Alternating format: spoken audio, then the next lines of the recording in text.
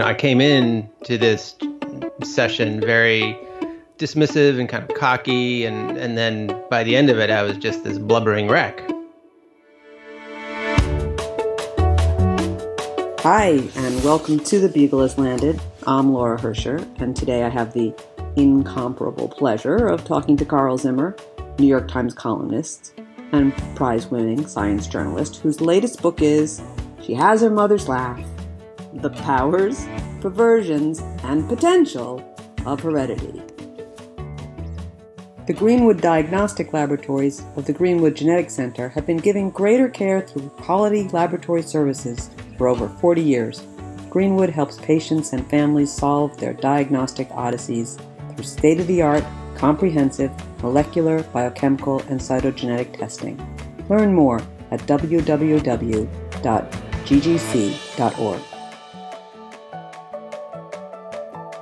Wow, Carl, that's a big title.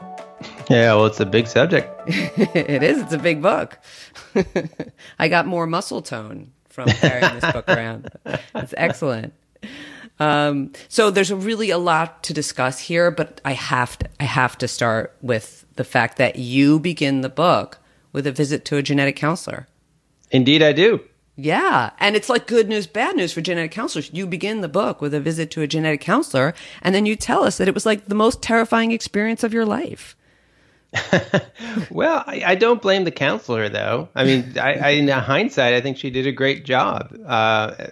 She was just very, gingerly trying to get our family history and, see if there was anything that, we should be, particularly aware of. And it was just the first time that anybody had asked me for a family history. And I was appalled at just how little I really understood about, all my ancestors and what their health had been like. Because it all got very heightened because this was our first child. And I suddenly thought, wait a minute, like I am now a part of heredity. I am passing down some portion of what I inherited from these ancestors, and I don't have a clue what it is. And I came in to this session very dismissive and kind of cocky, and then by the end of it, I was just this blubbering wreck. Fortunately, I got over it, and our daughter is just fine. But it's definitely an experience that has never left me. It is comforting when you see their face, and sort of like everything recedes into the background. Yeah. Well, it's a message, right? It's a message for genetic counselors because you're the sort of patient client that you'd think, well, this guy isn't going to need, lots of explanation and comforting. This is, the world's most science curious person. He's like incredibly well informed. But well, I must have, in hindsight, this is like almost 18 years ago now, I guess. In hindsight, I must have come off a bit insufferable because, I said, like, look, I write about science. I write a lot about genetics. I know all this. I'm not even sure why we're here. She's trying to explain to me, like, how genetic diseases are inherited. But then, we started talking about an uncle of mine and who had an intellectual disability, and it's just something that we just didn't really talk about in the family. I mean, because that generation just didn't talk about this stuff. Mm-hmm. So I didn't really know what he had, and she was trying to think like, well, he might have this, he might have that, and as she's talking about these things, I'm like, oh my God, like I could be passing something down to my child, and she's like, no, actually, we don't worry about that. I'm like, how can you say don't worry about that? Like I get very angry, and she's like, no, don't worry. And I'm like, really getting noisy. I'm like, how would you know? How can you say that? And she just looks at me and she says, using the words of the time, 2000, she's like, well, you'd be retarded. And I was like, all right.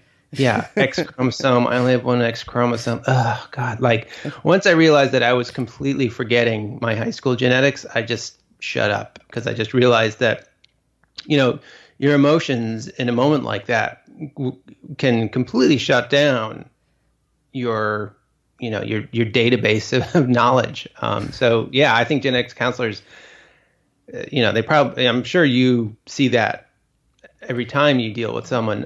But that's certainly something that's important to know going into the job. Yeah. No, we do. And we see people like doctors who feel like I'm supposed to know this. So it's harder for them to ask questions and they may not have. Anyway, yeah, it's definitely a part of the job.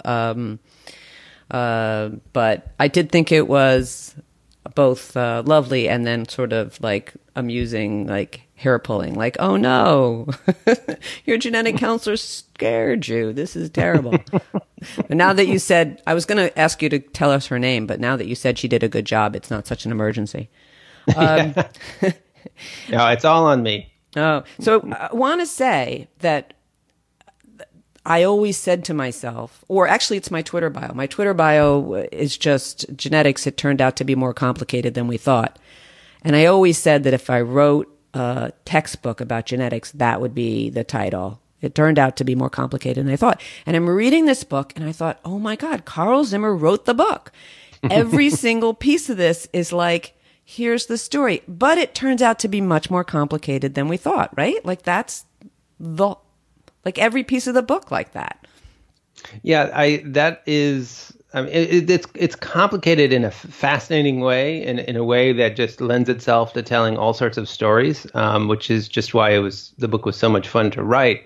But I did feel like there was a value to writing a book like this, simply because people have we all have a very strong urge to take heredity and simplify it. We think of heredity as being a very powerful thing, and we think, and because it's powerful, we think it's simple. So that you could, if you want to explain something about yourself, you look at your ancestors. It's every day. It's every day. Absolutely. It's funny if you really start to think about how much you use heredity to define yourself, even if you don't think about the word heredity explicitly. I mean, it's really all the time. And so, I just wanted to say, like, this concept that we use to define ourselves and our connection to the past and the future, it's much more interesting than we think it is. Yeah.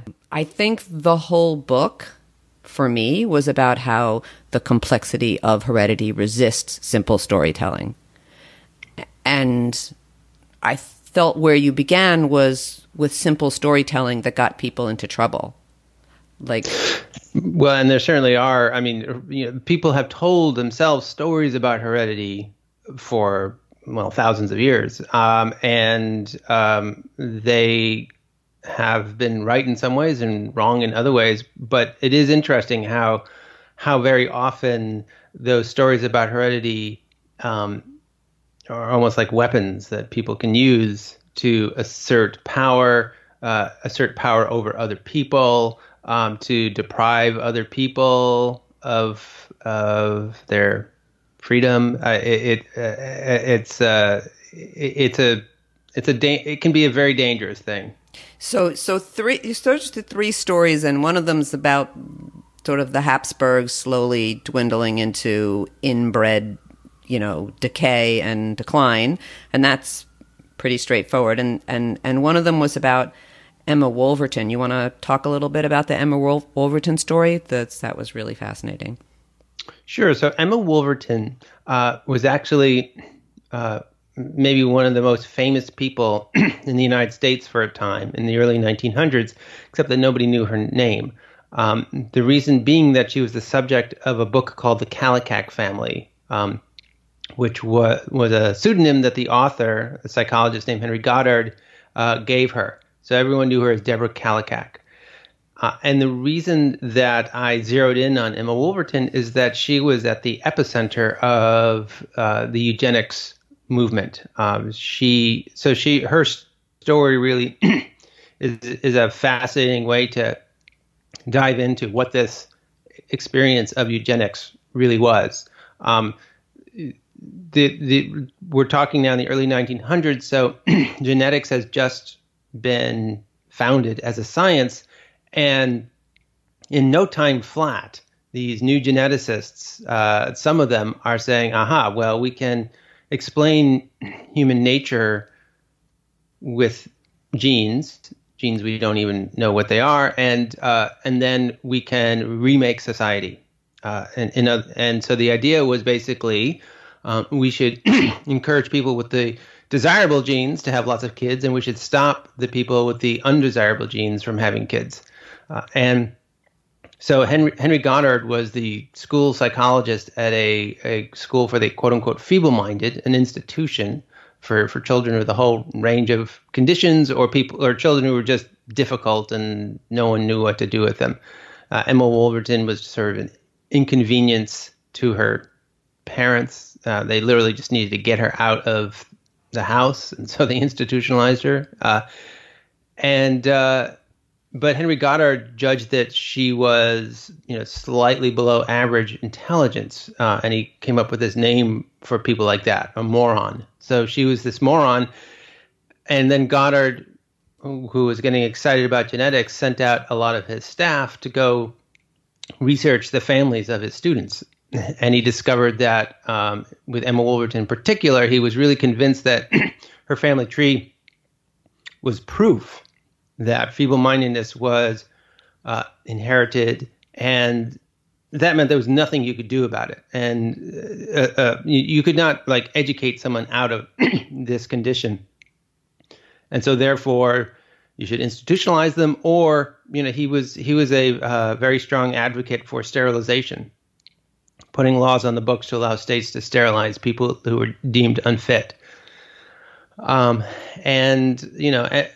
This story was used for years and years and years. And in Nazi Germany, they literally put the Kallikak family in an educational movie that was shown, just in regular movie theaters.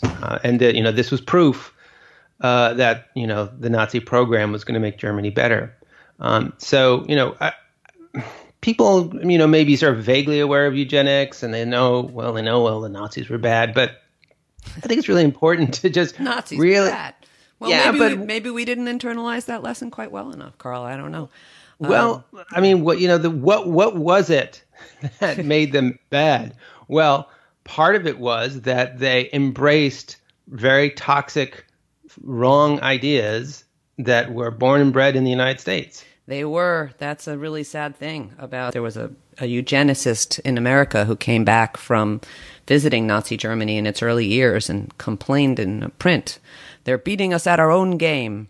Yeah, exactly. They were, and it wasn't like eugenics was some terrible thing that a few fringe people did.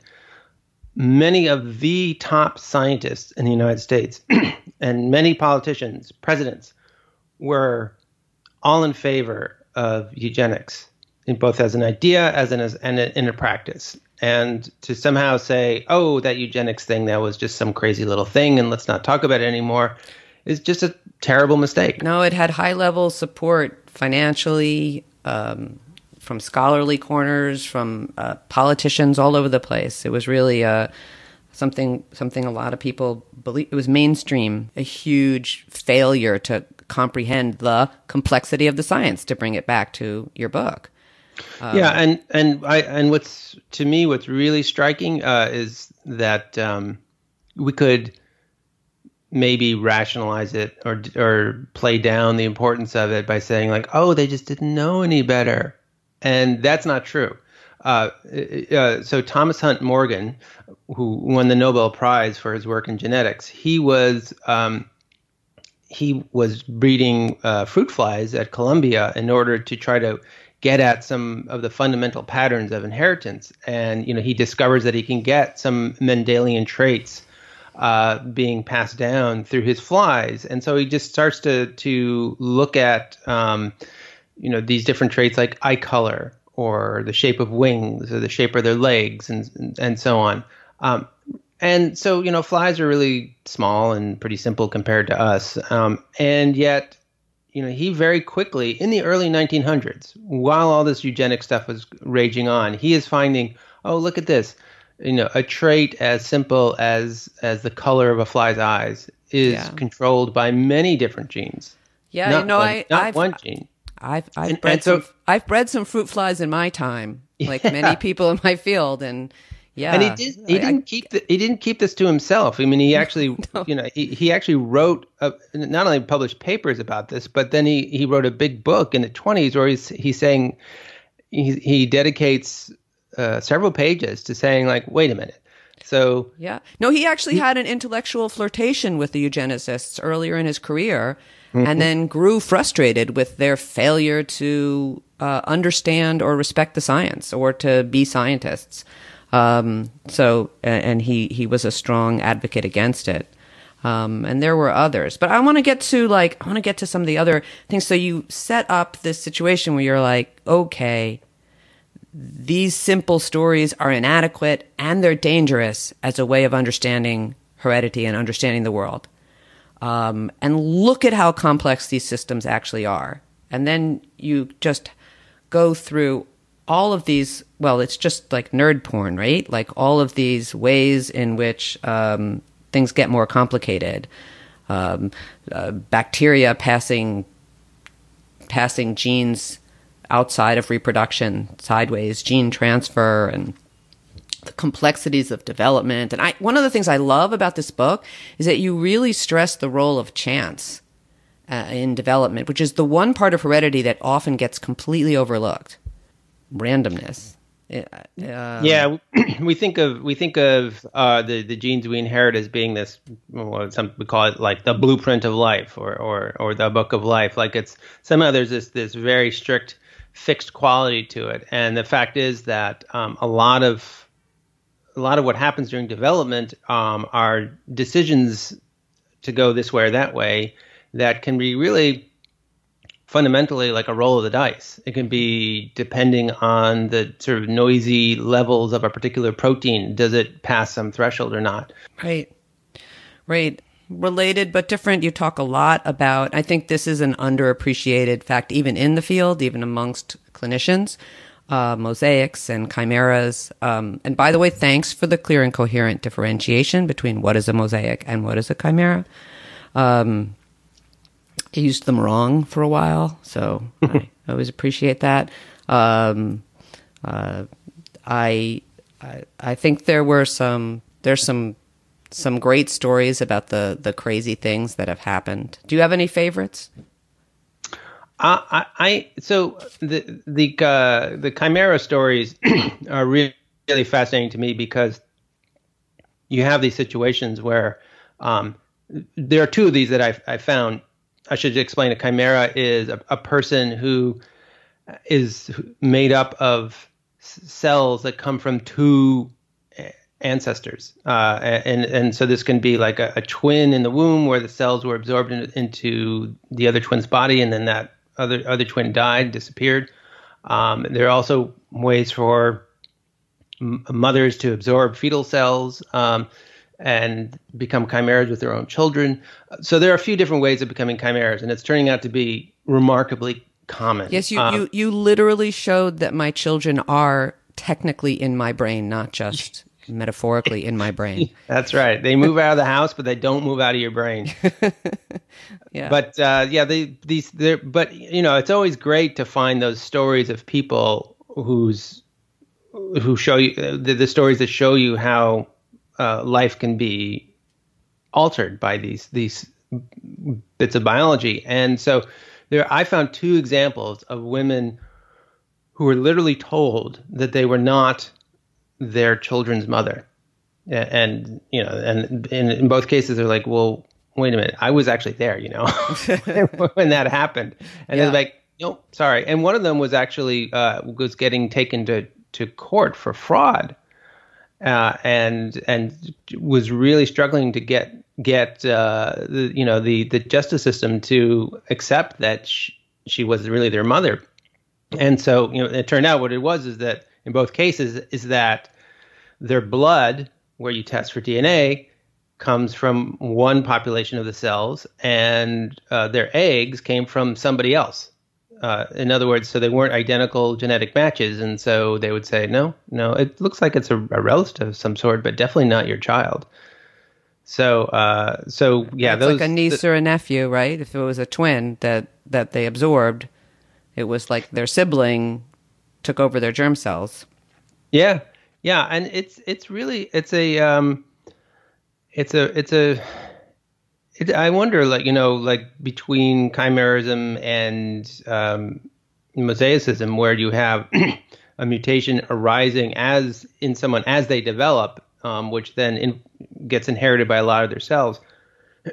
I wonder about how that is going to how that affects genetic counseling, or because there's just this basic assumption. Well, you just take a few cells from somebody and get the DNA out of them, and that's the person's genome, singular genome. But fundamentally, there are lots of genomes in everybody. So how do you figure that out? Well, we're seeing that in a speeded up on steroids way when we do tumor testing, because now we're starting to do genetic testing of the tumor, and people are realizing that tumors change so fast that one side of the tumor can be different than another spot in the tumor. And you have to do more than one sample and test over time and so on. And your body's not a tumor. It doesn't have that kind of uncontrolled growth, but it sort of happens in slow motion, where you get changes, and if they happen early, they can be parts of your body. I think it is really important for us to keep in mind in terms of the oddball results. Like, it's one of those things to keep in the back of your mind to make sense of the oddball result. That the story can get very complicated there. The way we keep misattributed paternity in the back of our head to explain an oddball test result. This can be another sort of, explain the inexplicable. And it is really important to keep open. And I think as we start doing more and more sequencing, we're just going to find more and more of this kind of stuff.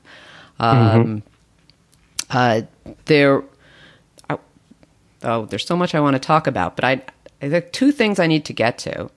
One is, you don't do a chapter that's explicitly about race. But race is the subtext of a lot of this book. Like, you're answering the people who are looking at ancestry, race, ethnicity, and using it to support simplified and often bigoted views of the world. And at times I felt like you were writing an answer to those people. But you never explicitly say that. But was it on your mind a lot? Oh, yeah, definitely. But I think, it's important not to just sort of quarantine the discussion of race to just one chapter, as if it's just this thing over on the side, because I feel that if you're writing a book about heredity and you're looking at the history of heredity, race is a very important part of that story.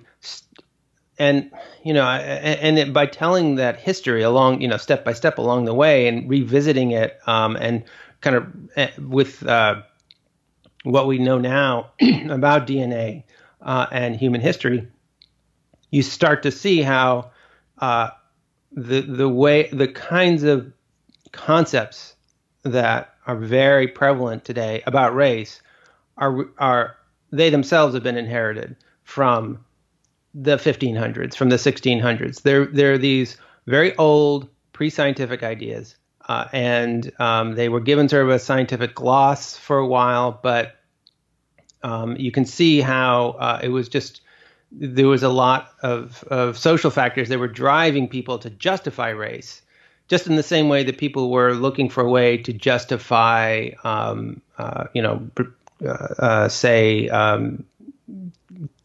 keeping poor people poor by saying, well, they're just feeble-minded. There's nothing we can do. So, to replace the ideas of, like, God intended it this way, or an alternate, sort of a pseudoscientific version of the world is the way the world is because it was intended. You were supposed to be on the bottom. I was supposed to be on the top. Yeah. And, some people have responded to my book, or maybe, and also sometimes to my articles in the New York Times where I touch on some of these things by saying like, well, it's obvious that people are different. And so that therefore somehow I am denying the obvious. But, nobody is denying that humans have some genetic diversity and phenotypic diversity, and no one is denying that our ancestry is somewhat different person to person. Like nobody's denying that, but it's like what when you start to talk about some sort of entity like race, which somehow it magically is able to explain all sorts of things, not just someone's skin color, but like their differences between average income and how people do in school and all these different things. Like it becomes magic. And that takes you back to a time where race was this fundamental category that, some people literally were claiming was you could trace back to the Bible, that blacks were the descendants of Ham, Noah's son, and they inherited his curse. And so everything about their appearance was an outward sign of this curse. And guess what? That also means that it's okay to enslave them. I have mixed feelings. I wonder how you feel, and you've done a lot of this in the book. You do a lot of it. You go through your own genome. You look at the medical aspect, but you also look at your recent ancestry and your distant ancestry and your super distant ancestry when you look at your Neanderthal genes and so on. So you take the deepest dive possible into your own genome. And, I wondered, was that satisfying to you? Was it interesting to you? And do you understand, how do you feel about the genealogy craze of the moment? Because I have mixed feelings about it. I mean, as a hobby, I think, okay, so that's fun. But it does seem to tie into some of these simplified narratives about race, especially the way they present it. So one thing that fascinates me about genealogy is, why do people do it? Like, why do you need to know these things? And there are some profoundly important reasons. So, for example, African Americans who basically had their genealogies erased by being taken from Africa and put into place and not being allowed to read or write, being moved around like property. And so being able to piece together some of that genealogy is a profound experience. Trying to find out if you're a descendant of somebody famous, that seems to me a little something worth kind of poking a little more at. Like, why do you want to find out that you're descended from somebody famous, and does that make you special as opposed to other people? So my mother is a big genealogist, and she found out that we have an ancestor who came over on the Mayflower. Yay! So we get to be in the Mayflower Society. Yay! And not only that, but he is famous in a certain sort of way because he fell out of the Mayflower and had to get pulled back in. And so everybody knows the story of this guy. I forget his name now. I confess, who fell out of the Mayflower. Anyway, I write about that in the book, and then somebody emails me and says, "Oh my gosh, this is the same guy. I'm related to him too. I'm his descendant too. So we are related." And I come across an article where somebody actually did the math and estimated that in the United States there are probably about 2 million people who are direct descendants of this guy who fell out of the Mayflower. So what does that mean that, we're related?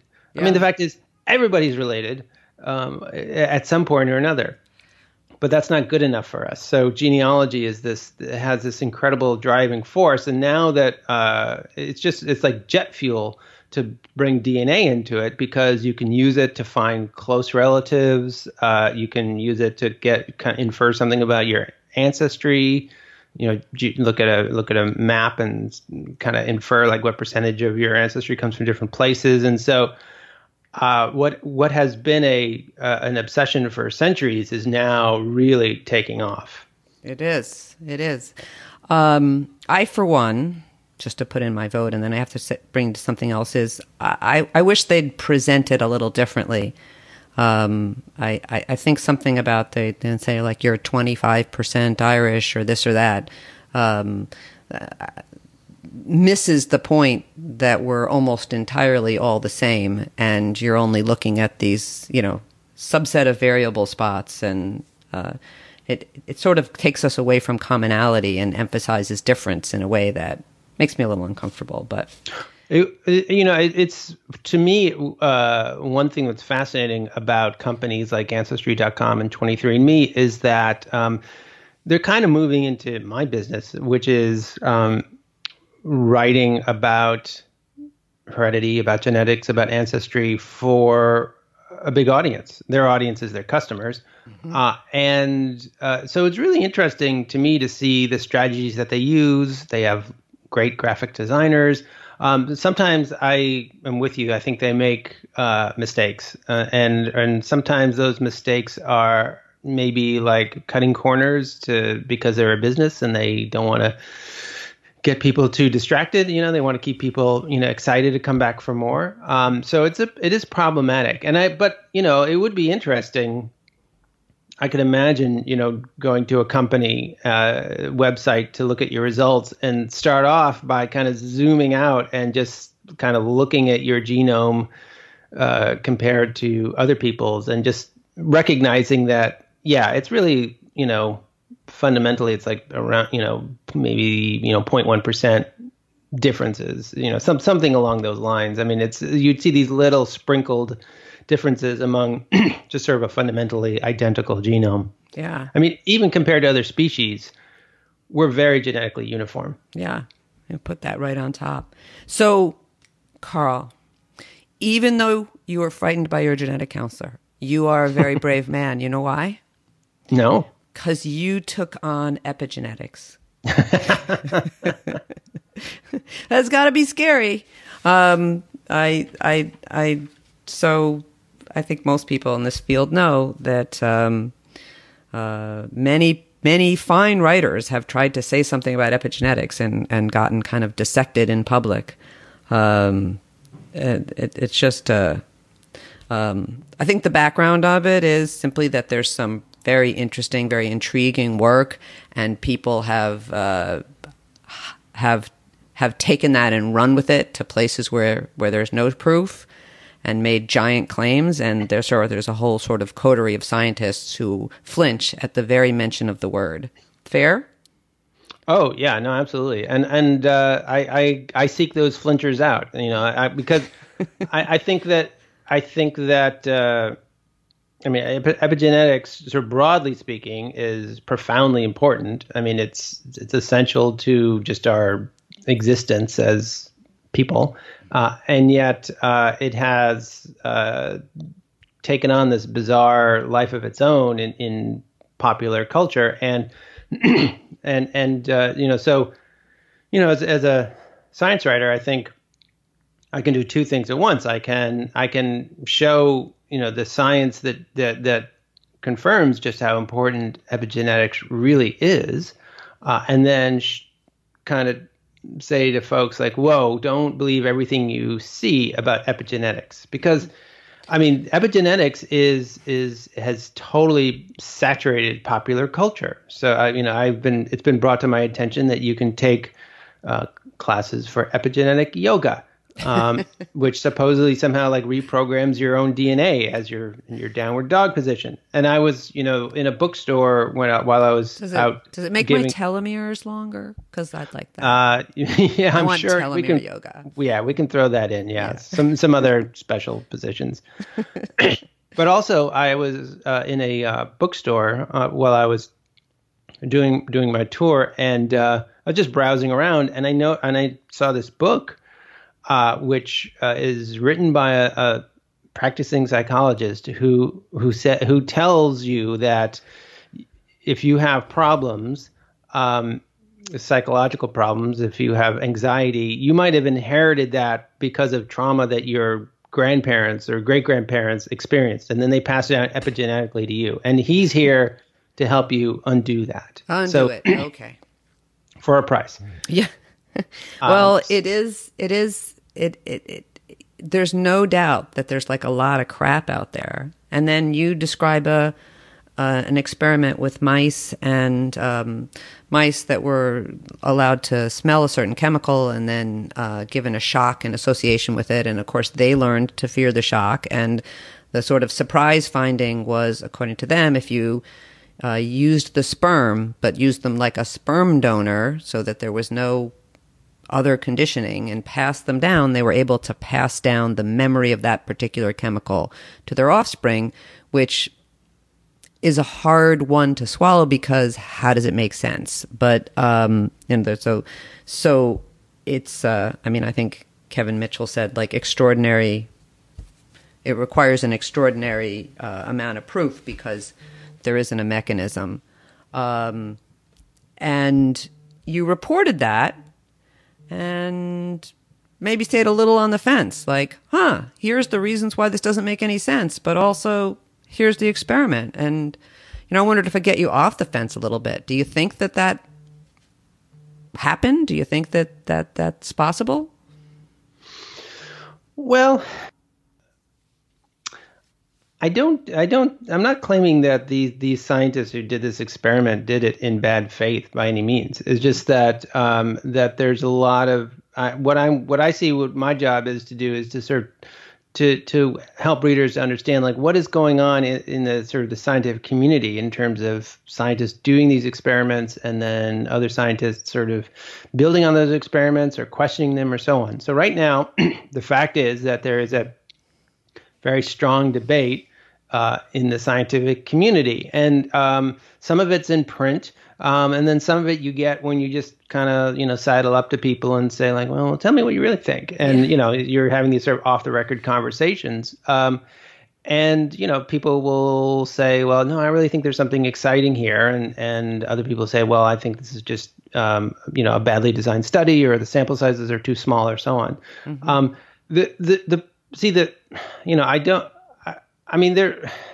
This is not, it's not like, this research is continuing to move forward. So that experiment you mentioned where the mice were exposed to a smell and then got a shock and these male mice then learned to associate the smell with a shock. And then, the claim was that their offspring also reacted unusually to the same smell.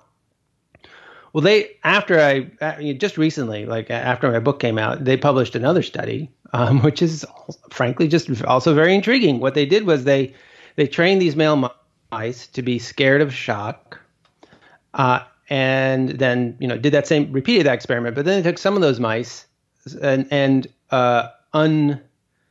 basically did a process where they unconditioned them, like they basically kind of taught them not to be scared of it anymore. Mm-hmm. And then they took their sperm, and then their offspring didn't respond unusually to the odor. So, you're like, wow, like that's weird. It's amazing. Actually, we're getting to the end, and I actually wanted to finish by asking you, it's so hard with the rate of change and the rate of new developments in this field. It's like, it must be hard to stop. Is there anything that happened after the book was over that you said, oh, I really wish I could have put that in? That's always the case with the book. As soon as it goes to the printer, it's it's obsolete. Mm-hmm. And so there should have been historians. Well, yeah. Well, when you write as a journalist, when you write a book, you have to sort of put yourself in that historian frame of mind. Like, your history might stop today, but it's got to stop somewhere. Yeah. And you have to accept the fact that things are going to happen in the future that are going to make your no, definitely you do. I just wondered if there was something that came along that you thought, damn. Well, that experiment is a good case in point. I think also all the research that's going on with gene editing and CRISPR it's so exciting and spooky, and there, even since the book came out, there have been some very important studies on it, and yeah, I mean, I just keep wondering, like, what's going to happen with CRISPR? How profoundly is it going to sort of change the landscape of heredity? Next book. Next book. Well, I mean, I maybe I need to wait like 10 years or 20 years and then take stock and see if we're, I don't know about 20. Definitely.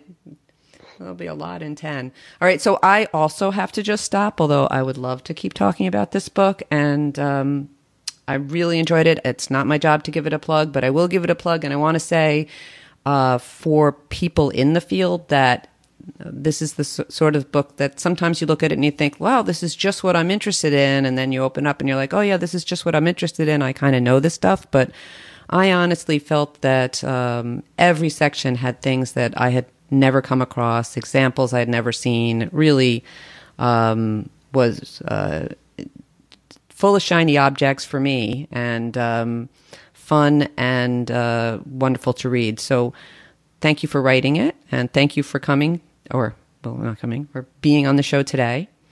And it's been a pleasure. Yeah, well, thanks so much. That's great to hear. I'm really glad to hear that you enjoyed the book, and thanks for having me on the podcast. Yeah. Okay, thanks for joining us on The Beagle. Do read the book. Please subscribe. Follow me on Twitter. All that good stuff. Cheers.